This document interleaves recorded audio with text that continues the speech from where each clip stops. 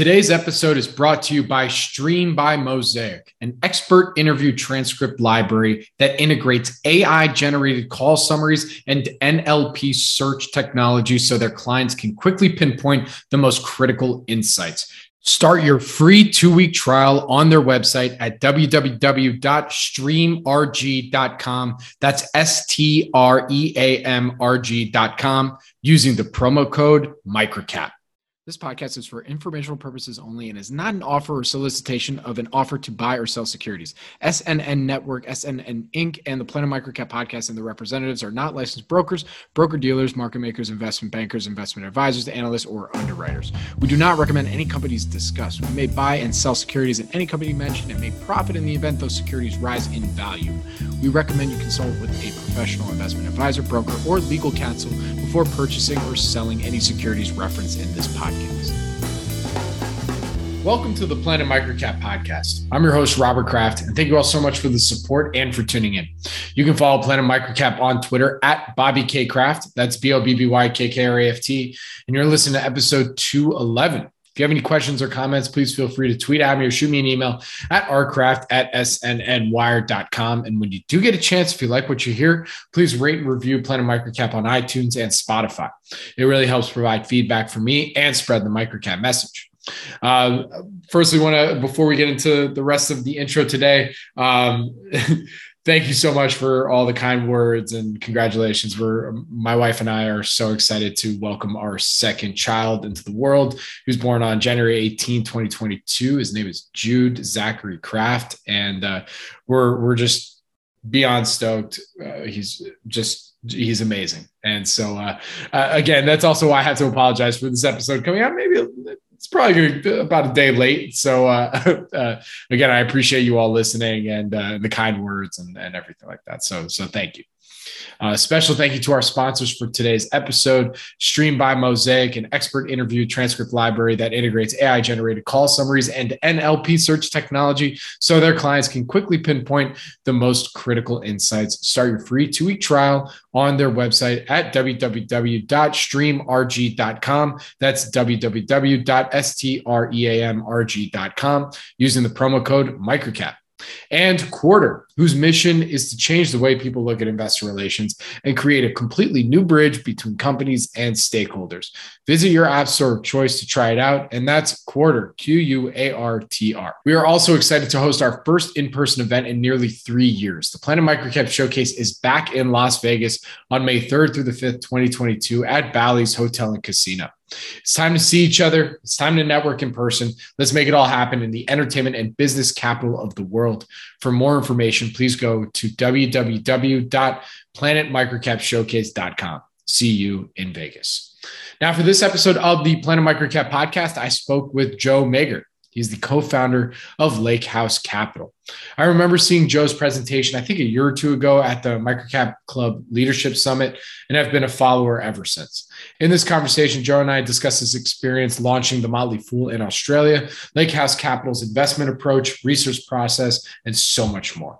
Thank you again for tuning in to episode 211 of the Planet Microcap podcast, and please enjoy my conversation with Joe Magyer. This episode is brought to you by Stream by Mosaic. You can find them at www.streamrg.com. That's STREAMRG.com. Stream is an expert interview transcript library that is starting to become an integral part to investors' research process. They have a number of interviews on a wide variety of companies, including TMT, consumers, industrials, real estate, and more. Stream provides over 300 expert interviews per week, and 70% of their experts are found exclusively on Stream. Stream was built by Mosaic, and unlike any other transcript libraries, Stream integrates AI-generated call summaries and NLP search technology so their clients can quickly pinpoint the most critical insights. Stream's community of experts and thought leaders partner with Stream to build their professional brands and expand their industry influence. Right now, there are approximately 8,500 plus call transcripts available. For more information, please visit www.streamrg.com. Welcome back, everybody, to the Planet Microcap podcast. I'm your host, Robert Kraft, and you can follow me on Twitter at Bobby K. Kraft. That's BOBBYKKRAFT. And joining me today is a gentleman who I actually saw do a keynote presentation at the Microcap Leadership Summit. I think it was a couple of years ago now. And I'm just really stoked that he's got a little time on his hands right now that he can talk to Bobby Boy. So I love it. We got Joe Magyer here, co-founder of Lakehouse Capital, soon to be a hop, skip, and a jump, my neighbor here. So, Joe, what's going on, man? How you doing? I'm great. Thanks for having me. Look forward to chatting. Absolutely. So I got to start there. I mean, you announced on Twitter, and I think it was in October, that you're currently based in Sydney right now, and you're now making the move back to the U.S. to Austin. I guess it's been 9 years, right? Since you've been back. 9 years down under. You haven't developed your Australian accent. I'm sure it comes out when you're at the bar, of course, like that, like most of us. Well, I picked up a lot of Australian words, but yeah, the accent, I still have a hard American accent. My wife picked up an Australian accent, but I'm pretty committed to my neutral American accent. Is your nickname, you know how they always do, like I'm a follower. I love surfing, so I follow pro surfing, but they call it like Joe Parkinson's Parko and Dingo. I mean, are you Mago or what's I get, because Joe is short for Joseph, I get Joey sometimes. Okay. But I don't really have like a super cool, like one of my favorites is a guy's named Dave. Their nickname is Davo. Like, that's a fun one. Yeah. That'd be pretty funny. I mean, I don't know how tall you are because we're doing this virtually, but that'd be pretty funny. It's like you're 6'5" and they're calling you a Joey. You know, yeah. I very much would appreciate that. But tell us what brings you back stateside? Sure. Well, originally from Atlanta, born and raised. In a nutshell, born and raised from Georgia. Moved to the DC area for a few years, which I loved, and then had an opportunity to move down under to help grow the Motley Fool's Australian research business. So I'd been with the Fool at that point for 6-8 years, loved it. Working at the Fool's like working in investing fantasy camp. It's really great. And the idea or the opportunity to go abroad and get international experience was really attractive to me personally and professionally. So growing up, I never had plans to leave my hometown. I loved it.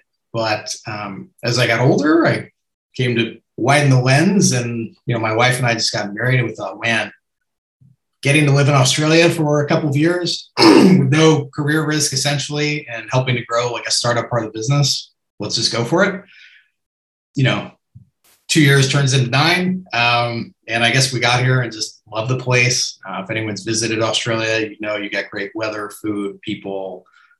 Culture. There's so much to love about being here, and in Sydney in particular, it's a major financial center ringed with gorgeous beaches, which is attractive. After about 3-4 years, we launched Lakehouse Capital, which I co-founded with Donnie Buchanan, and that's gone really well. So that's been going for about 5 years. But as you may have heard, there was a virus that started spreading at some point. And Australia closed its borders hard. So basically, the border's been closed here it's now partially open, but almost 2 years. And a bit of a long story short, as much as I love Lakehouse, it's been an amazing experience. We've gone from 2 to 13 employees. The business has gone really well, really pleased with what we built. My wife and I just want to get closer to family at the end of the day. And at the moment right now, between shut borders and just distance, we were like, we just, for our sake, for our family's sake, for our kids' sake, we just want to be closer. So made the tough decision to move on. I was going to ask, because it's been, obviously, I have a few colleagues that are based down there, and it's interesting. I think on Twitter, I don't know if it was yesterday or the day before, it was like hashtag mass psychosis or something. Like what the heck's going on there? Have you guys even been able to leave the country, or I know you can travel between states a little bit, right? Well, you can leave the country now, okay. But for better and worse, the country shut the border. It's one giant island essentially, plus Tasmania, to be fair. So any people from Tassie listening are offended, and shut the gates, and it kept COVID up. And for the longest time, we essentially had 0 COVID or close to it, which was great from a public health standpoint. But obviously, there are some costs to having a closed border, and they kept it closed for a really long time. Eventually, we achieved something like 95% double vaxxed in New South Wales, is where we're based. And yet Delta's not Delta, what are we on? Omicron's ripping through. Anyway, so yeah, that's its own rabbit hole. But yeah, borders have been closed, and we've loved living here. It's been great. Yeah. Love it, Lakehouse team and all that, but we're just looking forward to get closer to home. You're about to get a major COVID culture shock going to Austin for sure. I'm sure. That's gonna be a big day. My wife and I went to Austin to visit. We were looking at it actually briefly, and we visited probably like the worst time of the year. It was remember that ice storm that hit? I think it was earlier last year. Yeah. I love Austin. It's an amazing city. But yeah, like, one, we hit it at the worst time, but like, we're beach people. So like, we couldn't wrap our heads around like not being near a beach. Like it just, we could, but enough about me. So let's dig into a little bit.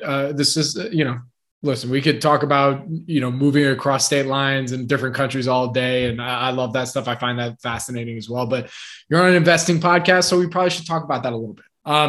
So love to learn a little bit more about, your investing philosophy. I'm guessing you had a lot of influence from working at the Fool as well. So I'd love to hear more there. Sure. Well, absolutely. At the core, I'm a long-term investor. And I guess I'd say I'll talk about a couple of things that I think people on FinTwit can take for granted sometimes, because FinTwit can be an echo chamber, which I don't know that people realize necessarily. And I can speak a little bit to this, but things that I realized once we started Lakehouse and really got inside the machinery of, investment management and seeing, you have your preconceived notions of what being a fund manager is and what the business looks like, all aspects of it, from, distribution to trading, to the research, to, client engagement, dealing with brokers. And then you get inside it and you see how some things are different. And I guess what I'd say is, when I came into the business of investment management, I thought that people in the business were really short-term oriented, but it turns out they're much more short-term oriented than I thought they were.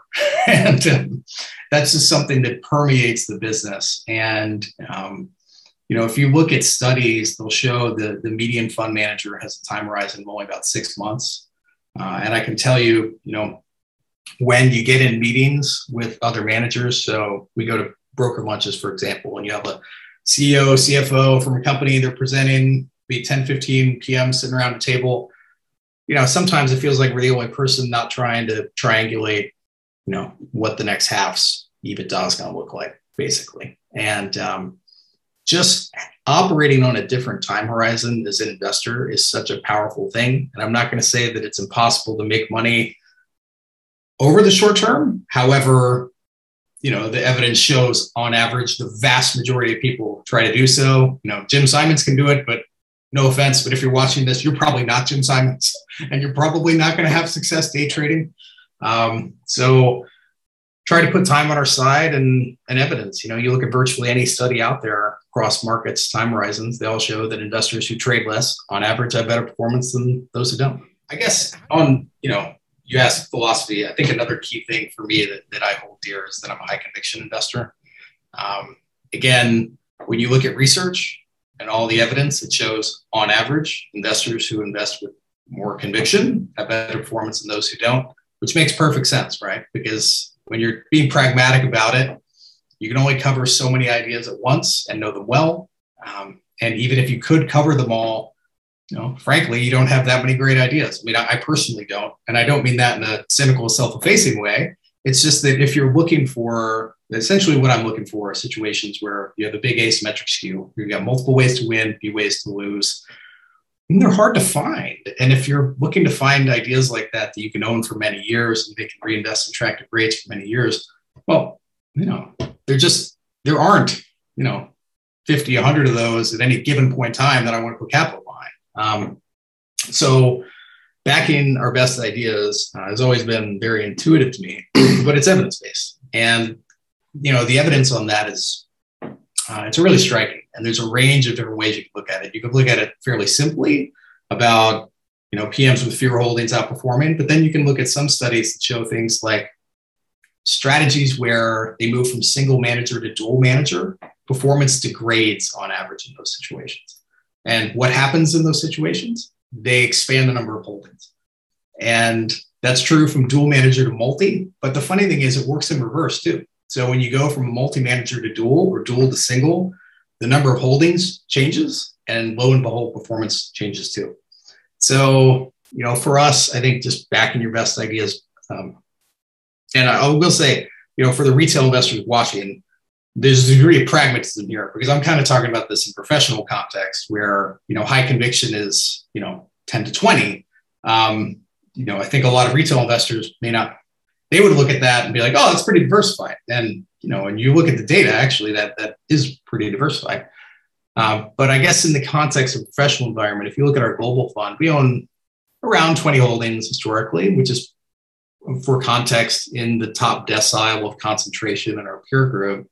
But if you look at the median for the peer group, they own over 60. And that's the median, and they own something like 66 companies. So, again, it's just a reminder of FinTwit can be a bit of an echo chamber. And I don't mean that negatively. It's just when you follow a bunch of people who you're like-minded with, that's good and self-reinforcing, but you kind of lose sight of, your average professional is not running a 20 stock portfolio. They're running a 60 to 70 stock portfolio where they're managing career risk. They trade often. They don't want to own stocks that are hard to defend when they talk to clients. And all that is to your advantage if you're a retail investor who's patient and does the work, or investing in, smaller companies with a different time horizon. I'd like to take a quick second to tell you about this episode's sponsor, Quarter. With Quarter, you get frictionless access to conference calls, investor presentations, transcripts, and earnings reports from markets all around the world, straight from your pocket for no cost. Quarter's mission is to change the way people look at investor relations and create a completely new bridge between companies and stakeholders. The first step on this journey is to let you, the user, interact with the company's content while you're listening. Visit your app store of choice and try it out today by searching for Quarter. And that's Quartr. Now back to the show. So we mentioned how, the full strategy, it's almost like a never sell type strategy, long-term, holding on to these businesses. You have that mentality even when you're going in and looking at them. I'm always curious then for folks like you and others that have that long-term mindset, what causes you to sell them? Do you ever? Yeah, I will say I sell more than David and Tom. David essentially never sells, so it'd be hard to sell to the same degree that he does. For us, I'd say that the biggest reasons are, one, if a thesis breaks. And I think the biggest mistakes, the two biggest mistakes that I've made in my career process-wise, not just like individual situations, but process failures that I've learned to improve upon over time. One was averaging down in situations where fundamentals weren't working.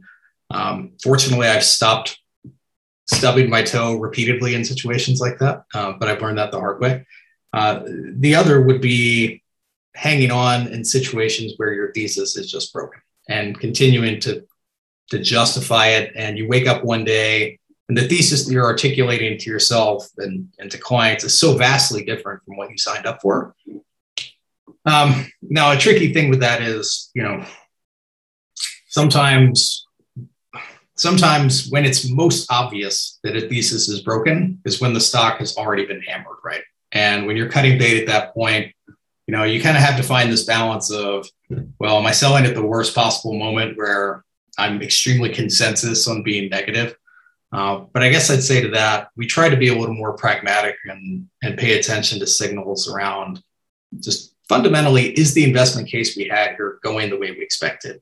And if it's not, then we need to be sharp about that and intellectually honest. And, we need to, a lot of time you're relying on what management says to give context and color around that. And do they have credibility with you? Do they have credibility with the market? That's where a lot of the qualitative stuff really comes in. But I'd say that would be the biggest thing, is the thesis unmoored. The other would be on valuation. So we're growth investors. I didn't really talk about that, but we are growth investors. But at the same time, I'm not a glutton for punishment. I'm not a masochist. Like, I don't want to intentionally overpay for something. So we do our valuation work. We think about reasonable ranges of outcomes and expected returns. And, if we own something and it's gone really well, even if it's fundamentally shot the lights out, there are thresholds in terms of expected returns going forward and portfolio construction needs that I would say, well, look, we're going to need to resize this because this doesn't make sense. And so, last year, probably around a year ago, obviously it's been a tough environment for growth investors, but we exited 4 companies in the span of a few months, which for us is like, whoa, super active. But there was a window there where valuations for particularly SaaS names just got super high, and we don't like selling great companies, but there were some prices where we felt like, we just can't justify continuing to hold this. And when you're working with a large mandate, you can reallocate elsewhere. And so that's what we did. But those are typically the 2 biggest reasons. Got it. And continuing down this line as well, when you're building your thesis, what kind of checks do you put in place where, like, obviously, okay, best of all possible outcomes here, expected returns, all that stuff, how much emphasis do you put on, okay, these are the 1, 2, 3, 4, 5 things that could potentially go wrong in this business? How often do you do that? Or do you do, I'm sure for everyone. Every time. Yeah, it's a great question. And I'd say I came into growth investing from a value background. So my first investing book was a Buffett book. It was Buffettology, which I now realize in hindsight was not a particularly well-written book, but it got me in the mindset of investing in high-quality companies, a long-term perspective, and paying a good price. Now, I'd already been into investing at that point and had an orientation towards quality, but nonetheless, so I kind of went down this like value path. But where I come into it from a growth perspective, I'd say is, and I guess how that evolved over time, I came to realize a few things. Like, I don't look down, it's funny, a lot of growth investors look down on value, and a lot of value investors look down on growth. As Buffett's fond of saying, it joined at the hip. And ultimately, I think it's all about value investors and growth investors are looking for the best asymmetric situations at the position level and trying to put together portfolios that provide the best risk reward around that. And I think that's true across, whichever philosophy you're kind of embracing. With growth, what I'd say kind of appealed to me was there's a wider range of outcomes when you're investing in growth, for better and worse. But if your view is you can add value through analysis and active stock picking, then why wouldn't you skew towards the factor where there is a wider range of outcomes where qualitative analysis can add more value? So that was a big driver for me. And I guess I'd say too, that with growth versus value, if you're trying to factor them, I think it's a lot harder to factor businesses that are growing quickly and that aren't necessarily blueprints for what their business models are or what they've done. And not necessarily saying disruptors, but obviously disruptors count. But even businesses that are just relatively early in a nascent industry, it's hard to factor those kinds of situations. Whereas if you look at traditional value, to be blunt, you can get value beta really, really cheaply today. And if your game is large cap value, well, there are any number of ETFs you could go out and buy that, right? Now, obviously, this is podcast talking about microcaps, so you can't really factor that. And our small cap fund, we're really proud of that. And I'd say, that's a space where it's wildly inefficient. I'm really meandering from what your original question was there. No, I like it. Keep going. Okay. Every direction. It's all okay. Cool. So now I'm just steering all over the road Just here. Go. We're free for it. Podcast. So to talk about Aussie Smalls in particular, what's unique about it is there may be another one out there, but it's the only pocket of the market I know of where Australian small cap fund managers on average outperform the benchmark net of fees. And that's, for anyone who follows markets closely, that's really rare and unusual. And I think a good question is why? Like, why is it there's this little pocket of 80 to 100 funds that collectively are able to outperform it? And I think it's a combination of things. I mean, one, generally speaking, when you're looking at smalls, you can find more differentiated, and micro caps in particular, you can find differentiated ideas and ones that aren't as well covered. And that's an extreme in Australia. So there are over 2,000 listed companies. The top 50 represent the bulk of the market cap of the index. On average, they've got something like 14 analysts on. When you get from the ASX 100 to 300, they have an average of 8 following them. And then you've got another essentially 1,600 companies that get virtually no institutional attention. And so if you're a small cap manager or a retail investor who's willing to just do a little bit of work, you can find a lot of interesting ideas before, I wouldn't even say big money, but smaller professional money can find it. And I'd say another thing with that is because we're so many, I'm assuming most people watching this are Americans. So many American investors, not just Americans, most people only invest in their home markets. And Australia is not tiny, but it's only 2% of the world's market cap. So there are some global small cap managers, but not a lot. And really, we don't get a lot of attention here from people outside of Australia. And I think it's partly home bias. It's partly we're on the other side of the planet, and it's really hard to set up a meeting with companies in Australia because time zones are so wacky. So, but for people who are willing to do the work and sniff around, there are great opportunities here, just like every other, market. But I would say Australia is a developed market that's, English speaking, very similar standards to the US, and I think would be pretty ripe for investors looking to do work from the US for international small cap and micro. 100%. And I would argue that, a lot of folks listening here, especially focused in micro caps, they, from those who I've talked to, a good amount of them, they'll go wherever, whether they see a good opportunity, they make it work, or they figure out how to participate in whatever way they can. Right. And Australia is I love this country. I can't wait to visit one day, especially on the microcap side. It's such an active market down there. I've had Tony Hansen on here and Matt Joss from Maven. And, they talked about that Australian mindset where it is somewhat of a gambling nation.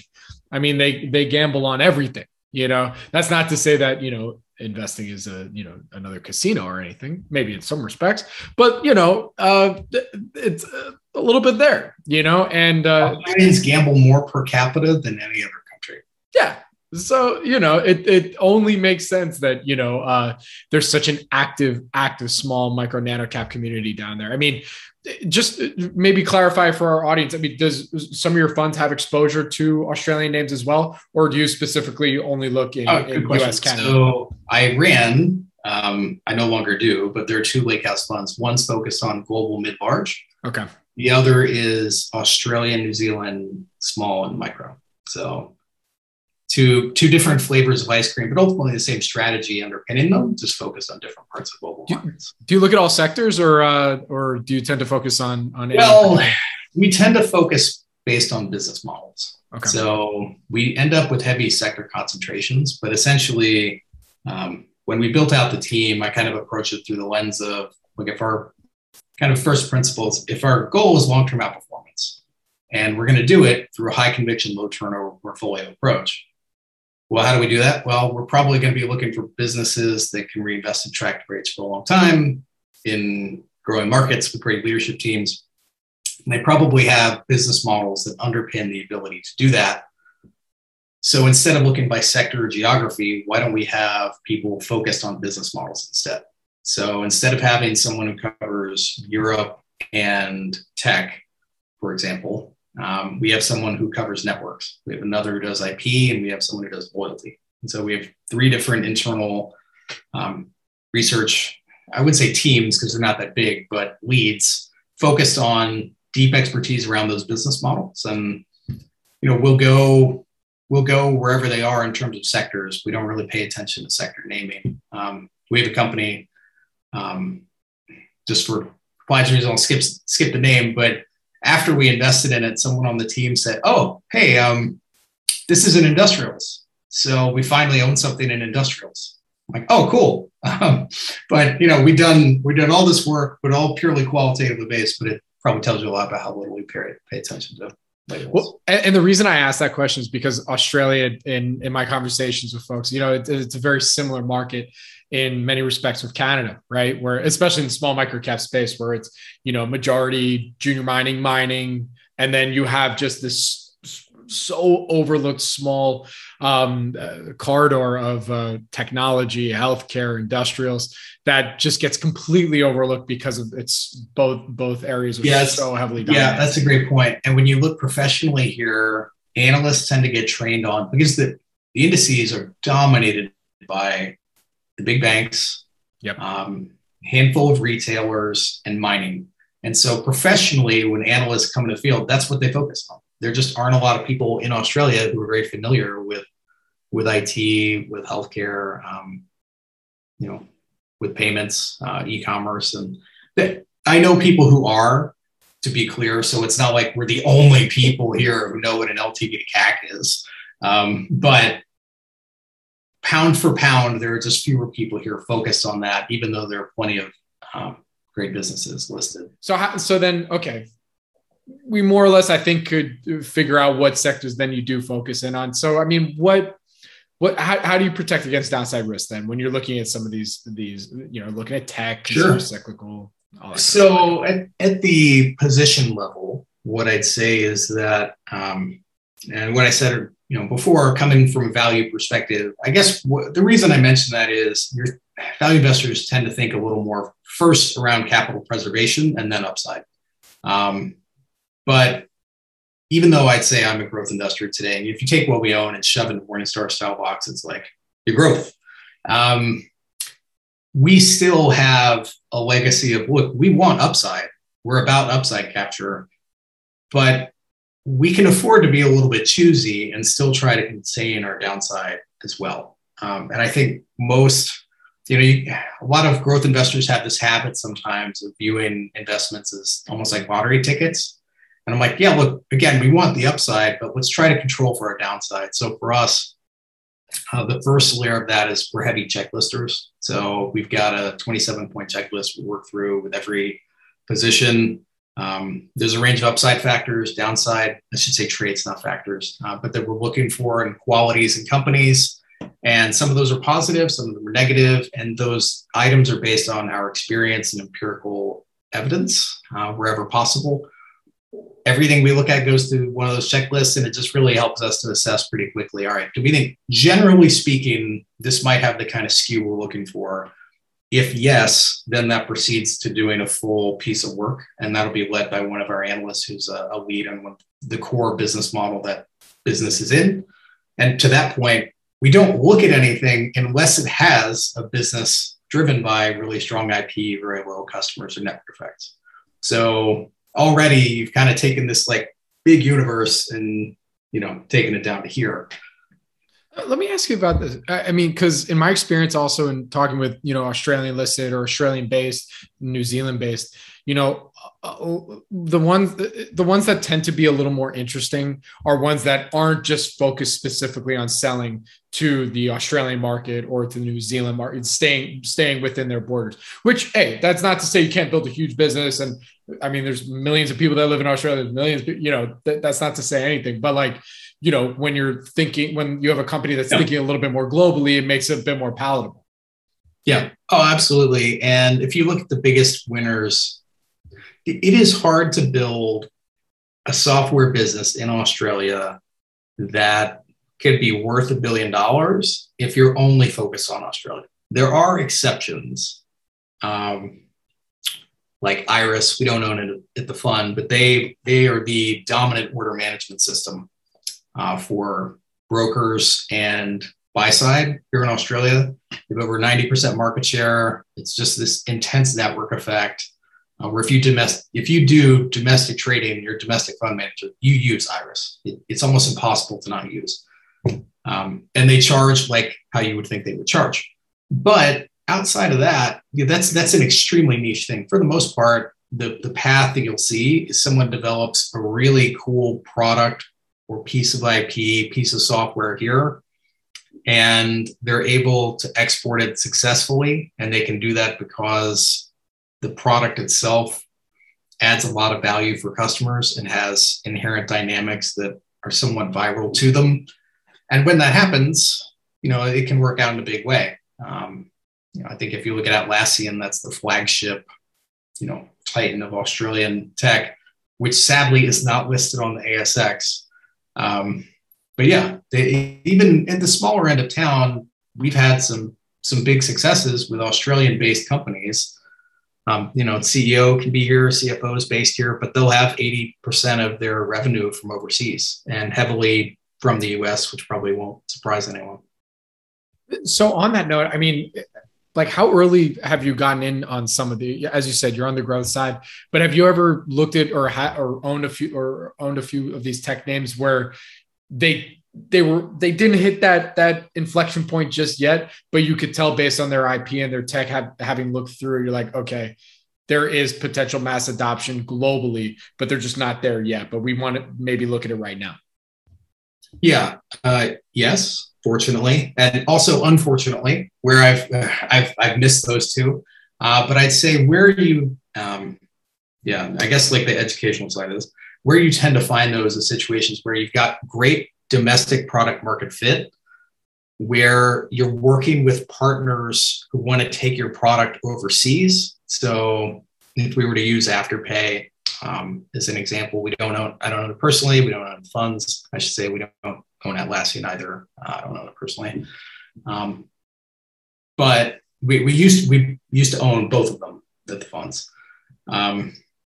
Afterpay is one where started in Australia. Where did they move next? They didn't kick the door down and go straight to the US. They moved to New Zealand, which is like Australia's little brother. No offense to the Kiwis, but it's about 4 million people. It's a great test market for iterating outside of your home country. The thing is that was really promising. They had retail partners who wanted to bring Afterpay to other countries. And they're like, look, we're really happy with what this is doing here. We'd love to take this to the US, UK, New Zealand. And so they very carefully started with New Zealand. And then when they went to the US, they even got someone to help fund that. They had a local VC who invested a lot of capital specifically into the US division. So it was kind of a heads, we win and keep 80%, tails, we lose your money situation, which we found attractive. And because they built up great relationships with retailers here who happened to be US based but had Australian operations, they had a running start into the US. They'd already proven product market fit and they could distribute here. There weren't any quirky language barriers or business model reasons why we couldn't see it working in the US. And so that would be the ultimate example of one where we probably caught the S curve at the best moment.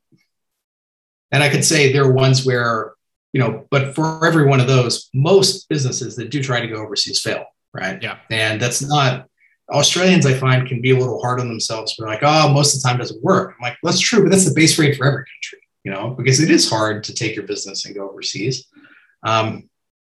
But, when it works, especially when you're scaling into a market that's 13 times the size of the one you're in, that's a pretty attractive range of outcomes when it works. That's pretty awesome. Was there ever a time that you thought was such a sure thing and were so wrong? Like, oh man, like that hit all the boxes. Like, oh, dang it. Oh, sure. I mean, I don't know if I'd say sure thing, but we've definitely had like one of our bigger positions at the small cap fund, a company called BWX, which we don't own anymore. They have a brand called Sukin. It's Sukin. Very popular here in Australia. It's like a natural cosmetics brand and skincare brand. Gained a lot of share really quickly. Seemed to have potential moving overseas. They had some good distribution partners that had us excited for a variety of reasons. That thesis didn't work out like we wanted. But I would say, the US and UK expansions just didn't go quite like we thought. In the UK, they had good distributing. Well, they had shelf space, but you didn't get the sales flow through that we were hoping for. In the US, they made a couple of acquisitions to help bolster that, which did not work out well. So it happens, but I will say for the ones where it really works, when you're moving into such larger markets, it really, really works. Joe, I got to ask, man, like after you moved to Austin, I mean, you haven't made clear exactly what you're going to do yet, but we would all assume you're still going to be an investor in some shape or form. But like, are you still going to look at Australia, or are you now going to maybe shift more of your focus back in North America, US, Canada? Nothing really to speak, nothing to announce today. No, I didn't mean to I don't, yeah. But look, I mean, I'm not retiring, but I will say that, the experience I've had here, I've loved, and, the world's a big place. There are a lot of great small companies out there. And, the experience I've had here was, it's not invaluable, but it was valuable. And, I'll definitely keep looking. I think it's fair to say when we move back to the States, I will not be a US only investor. There you go. Okay. Hey, another thing when it comes to Australia, and I've asked this to Tony, I asked this to Matt, I asked this to a few people when we talk about Australian investing, especially in microcaps. How do you deal with these share structures? I mean, billions of shares outstanding, to anybody who's listening that loves, tight share structure, high insider ownership, that's one thing that's still so hard to wrap your head around.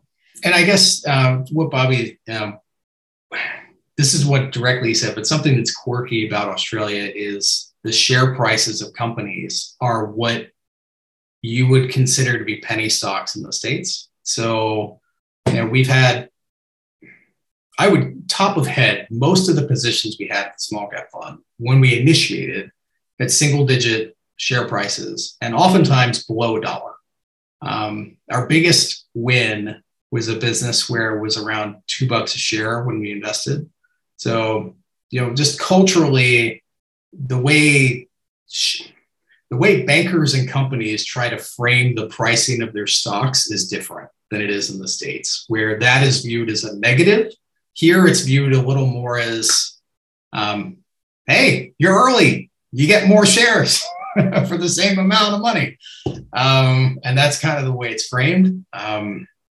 Obviously, it doesn't matter, how many slices the pizza is in, all the same size pizza.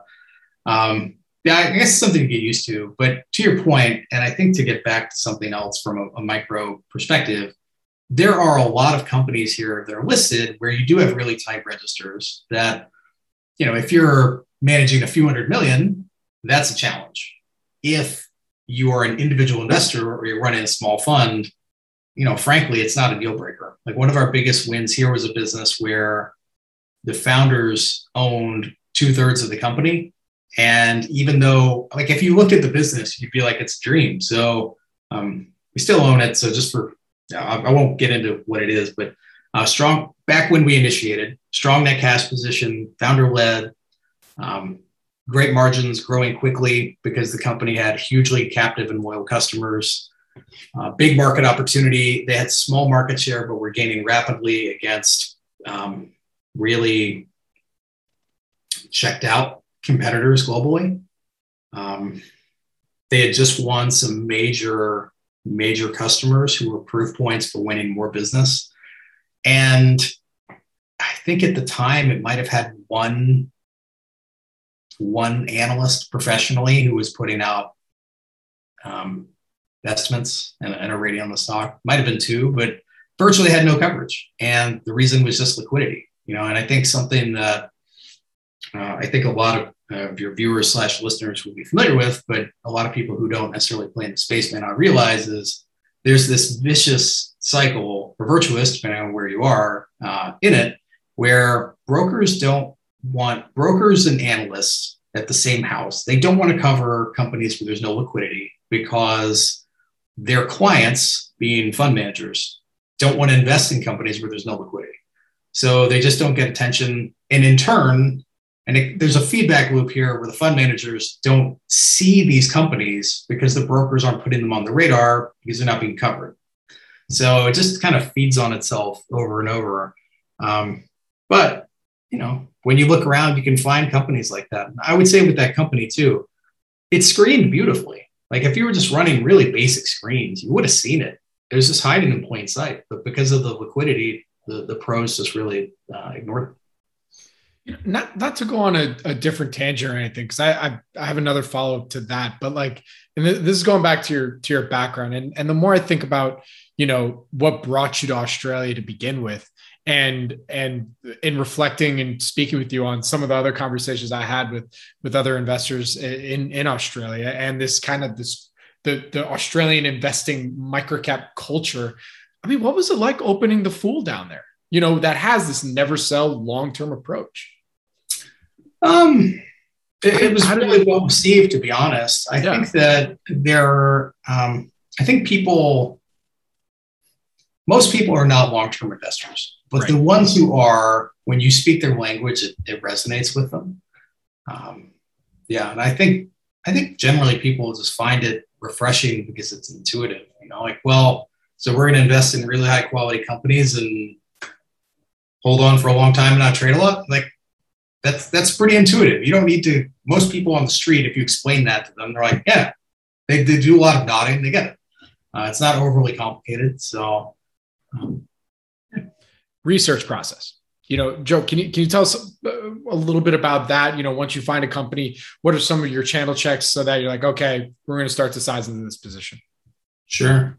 So, as I mentioned before, first step is anything that's brought to the table has a business model that we're already behind. So that's IP, networks, loyalty. We get literally to the table, although this is back when we actually met around the table. Now it's over Zoom, but something like 2/3 of the ideas that analysts bring to the table to talk about doing a checklist on, we decide we're going to proceed with, but a third we leave on the cutting room floor. So of those that get to that, the analysts will go off and do a 27-point checklist, positive and negative traits. That's then peer reviewed by everybody on the team. And we provide feedback notes. We get together and discuss it. From there, we make a decision as a group, typically led by the PM. But if the analyst is excited on progressing to a full piece of work, and for context, probably half the companies that we do a checklist on progress. That ratio has fallen over time as we've gotten, basically as we've worked through more companies. It's just getting harder and harder to get something in when your turnover is so low. From there, then you do the full piece of work. And this is probably the meatier part that I think a lot of analysts find sexier. But I will say, before I get to that, I do think checklisting, there's a lot of virtue in it because it provides consistency, rigor. And sometimes the things in it can seem boring and mundane, but they can be easy to check and helpful. So I'll give you an example. We had a company once that I was looking at. My sniff test of it was really interesting. But I was like, well, we're not going to short circuit the process here. I'm going to go through and do the full piece of work here. And then going through the checklist, I got to reputable auditor, which normally is a pretty quick yes or no. And I'm guessing, plenty of people would say that a Big Four auditor doesn't necessarily mean that everything is great with the books. But particularly with smalls and micros, you do need to pay more attention to who your auditors are. So I was like, all right, I'm going to check the auditor. And I go and check. And I'm like, well, I haven't heard of these guys, actually. And when I went and looked, they only did the books for 8 companies, one of which I knew from a friend had shady books, like very shady.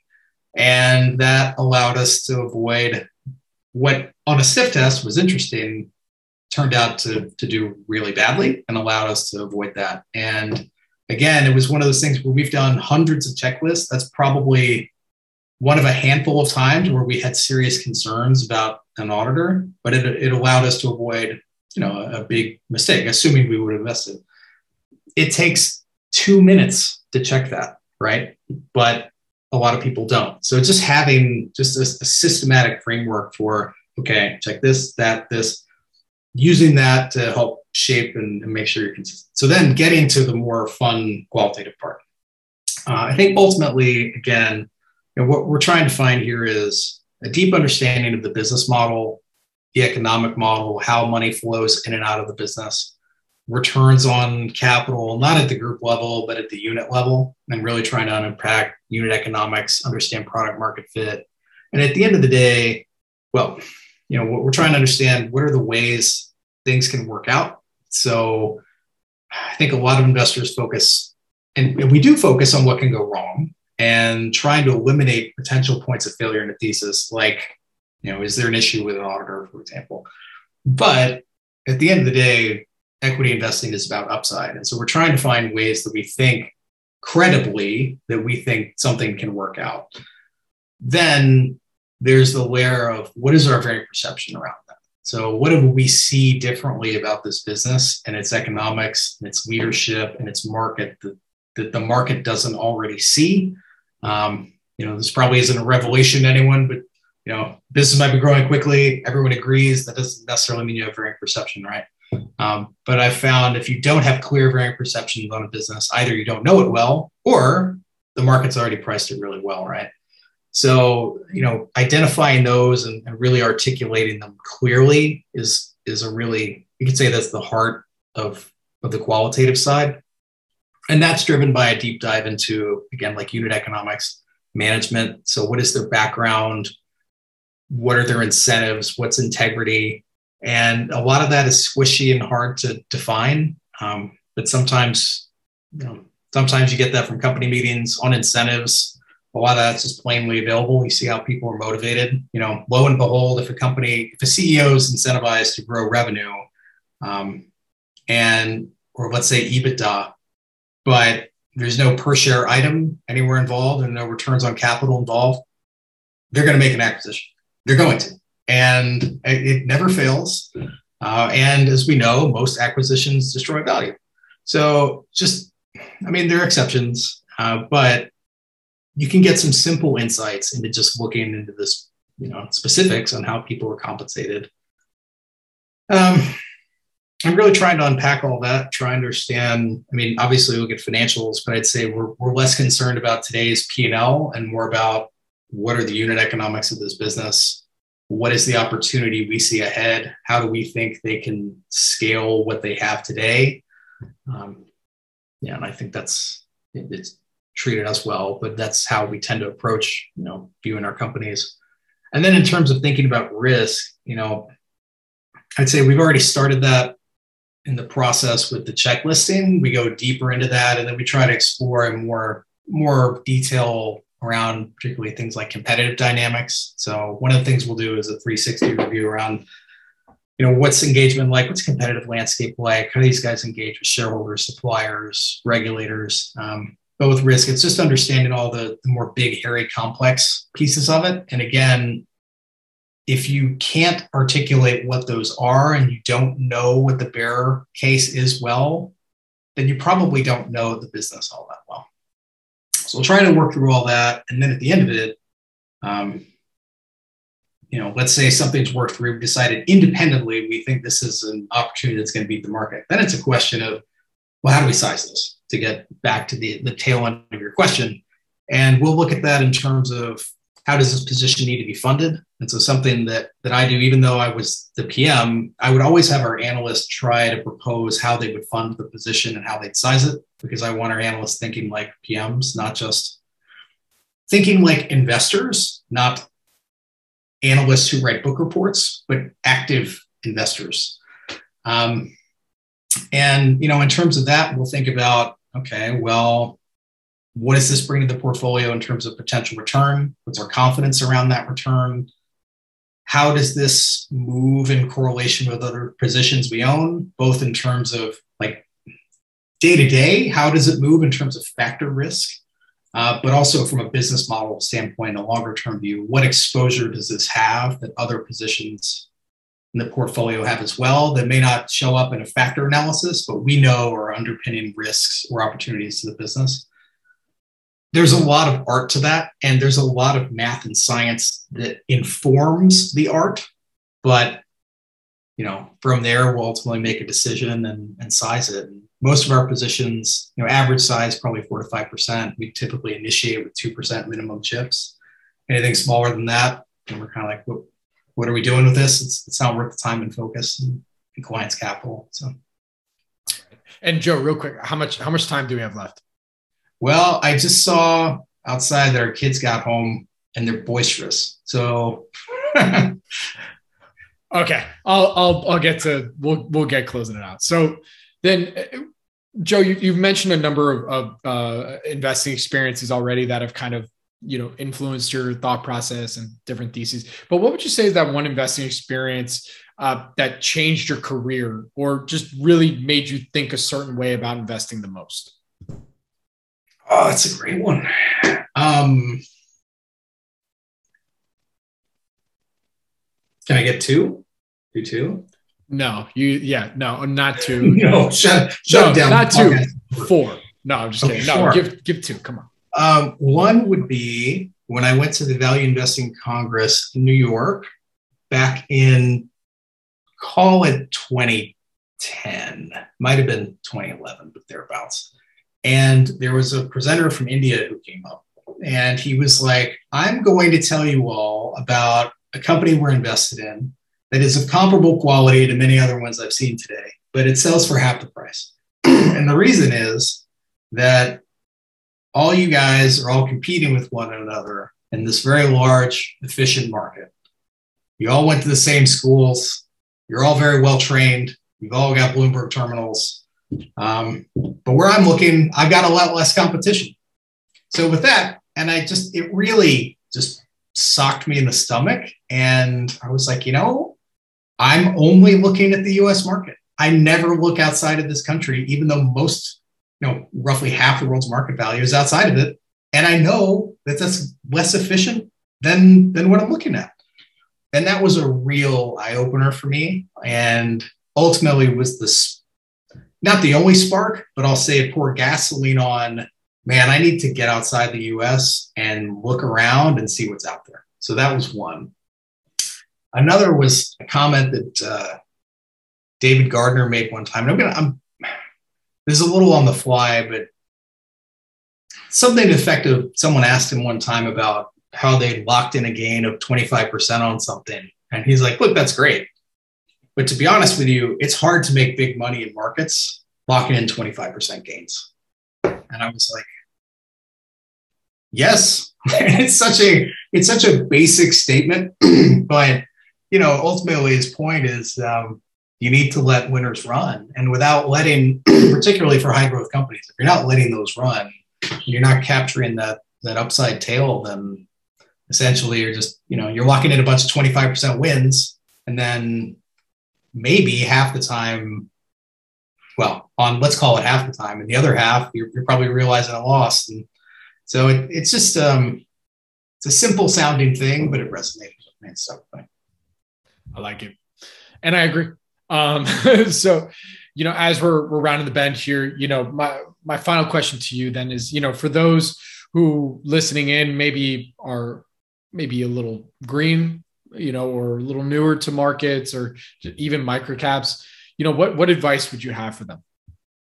Well, I think with particularly, so high level one, while I've talked about the virtue of being a high conviction investor, again, that's in the context of owning, 10 to 20 companies. I think a lot of retail investors, new investors make a mistake of they own a couple of stocks, and that's just way more concentrated than most people can handle. And the cold truth is when you're brand new to investing, that's all the more reason to not be super concentrated. Like when you've been doing it for 20 years, you have a much better feel and knowledge around what risk looks like, even at the position level, and what a great opportunity can look like. When you're brand new, that's terrible risk management. So, diversifying, not just across holdings, but risk profiles, business models. Another would be actually know what you own. I can't tell you how many individual investors I've met who bought something off it. They just saw a tip on a message board, so they bought it, or they heard about it at a barbecue. They know the ticker. They may not even know the name of the company. And it's a little like, you seriously would have been better off just going to Vegas and putting money down, because at least you would have had fun losing your money. So, just take the time to understand what it is you're investing in. I guess a third thing would be write things down. And so that's a big part of it. Like, we're very thorough, again, like not just checklisting, but anytime we make a change to a position size, to a target allocation, we write it down and we just say, look, this is why we're doing it. Here's how we're thinking about the return and risk and how this position fits. And it can seem like a chore when you're doing it, but it provides a lot of discipline, because before you go and invest, you're actually writing something down and saying, this is why I'm doing it. Or this is why I'm making a change. And it just provides a bit of an emotional handbrake to what you're doing. And I think you just start a simple Google Drive file or Word doc where you keep up with that. It could do a lot for your investing psychology. All right. Well, with that, Joe, where can our audience go and find more information to follow you and all your next moves? All my Austin barbecue recommendations. Yes. On Twitter is probably the best place. It's just at Magyer, or spelled Magyer. But I'm on there and active, and DMs are open. If you happen to be in the Austin area, we'd love to connect. So get in touch. Very cool. All right. Well, at some point, we'll be at Terry Black's, I'm sure, very, very shortly. So, cool. Joe, really a pleasure. Thank you so much for joining me today. I really do appreciate it. Good luck. Really good luck on the move. That's a pain in the ass. I wish you all the best on that. And stay safe. And I look forward to speaking to you again soon, either virtually or in person. Great. Thanks, Bob. This podcast is for informational purposes only and is not an offer or solicitation of an offer to buy or sell securities. SNN Network, SNN Inc., and the Planet Microcap Podcast and the representatives are not licensed brokers, broker-dealers, market makers, investment bankers, investment advisors, analysts, or underwriters. We do not recommend any companies discussed. We may buy and sell securities in any company mentioned and may profit in the event those securities rise in value. We recommend you consult with a professional investment advisor, broker, or legal counsel before purchasing or selling any securities referenced in this podcast.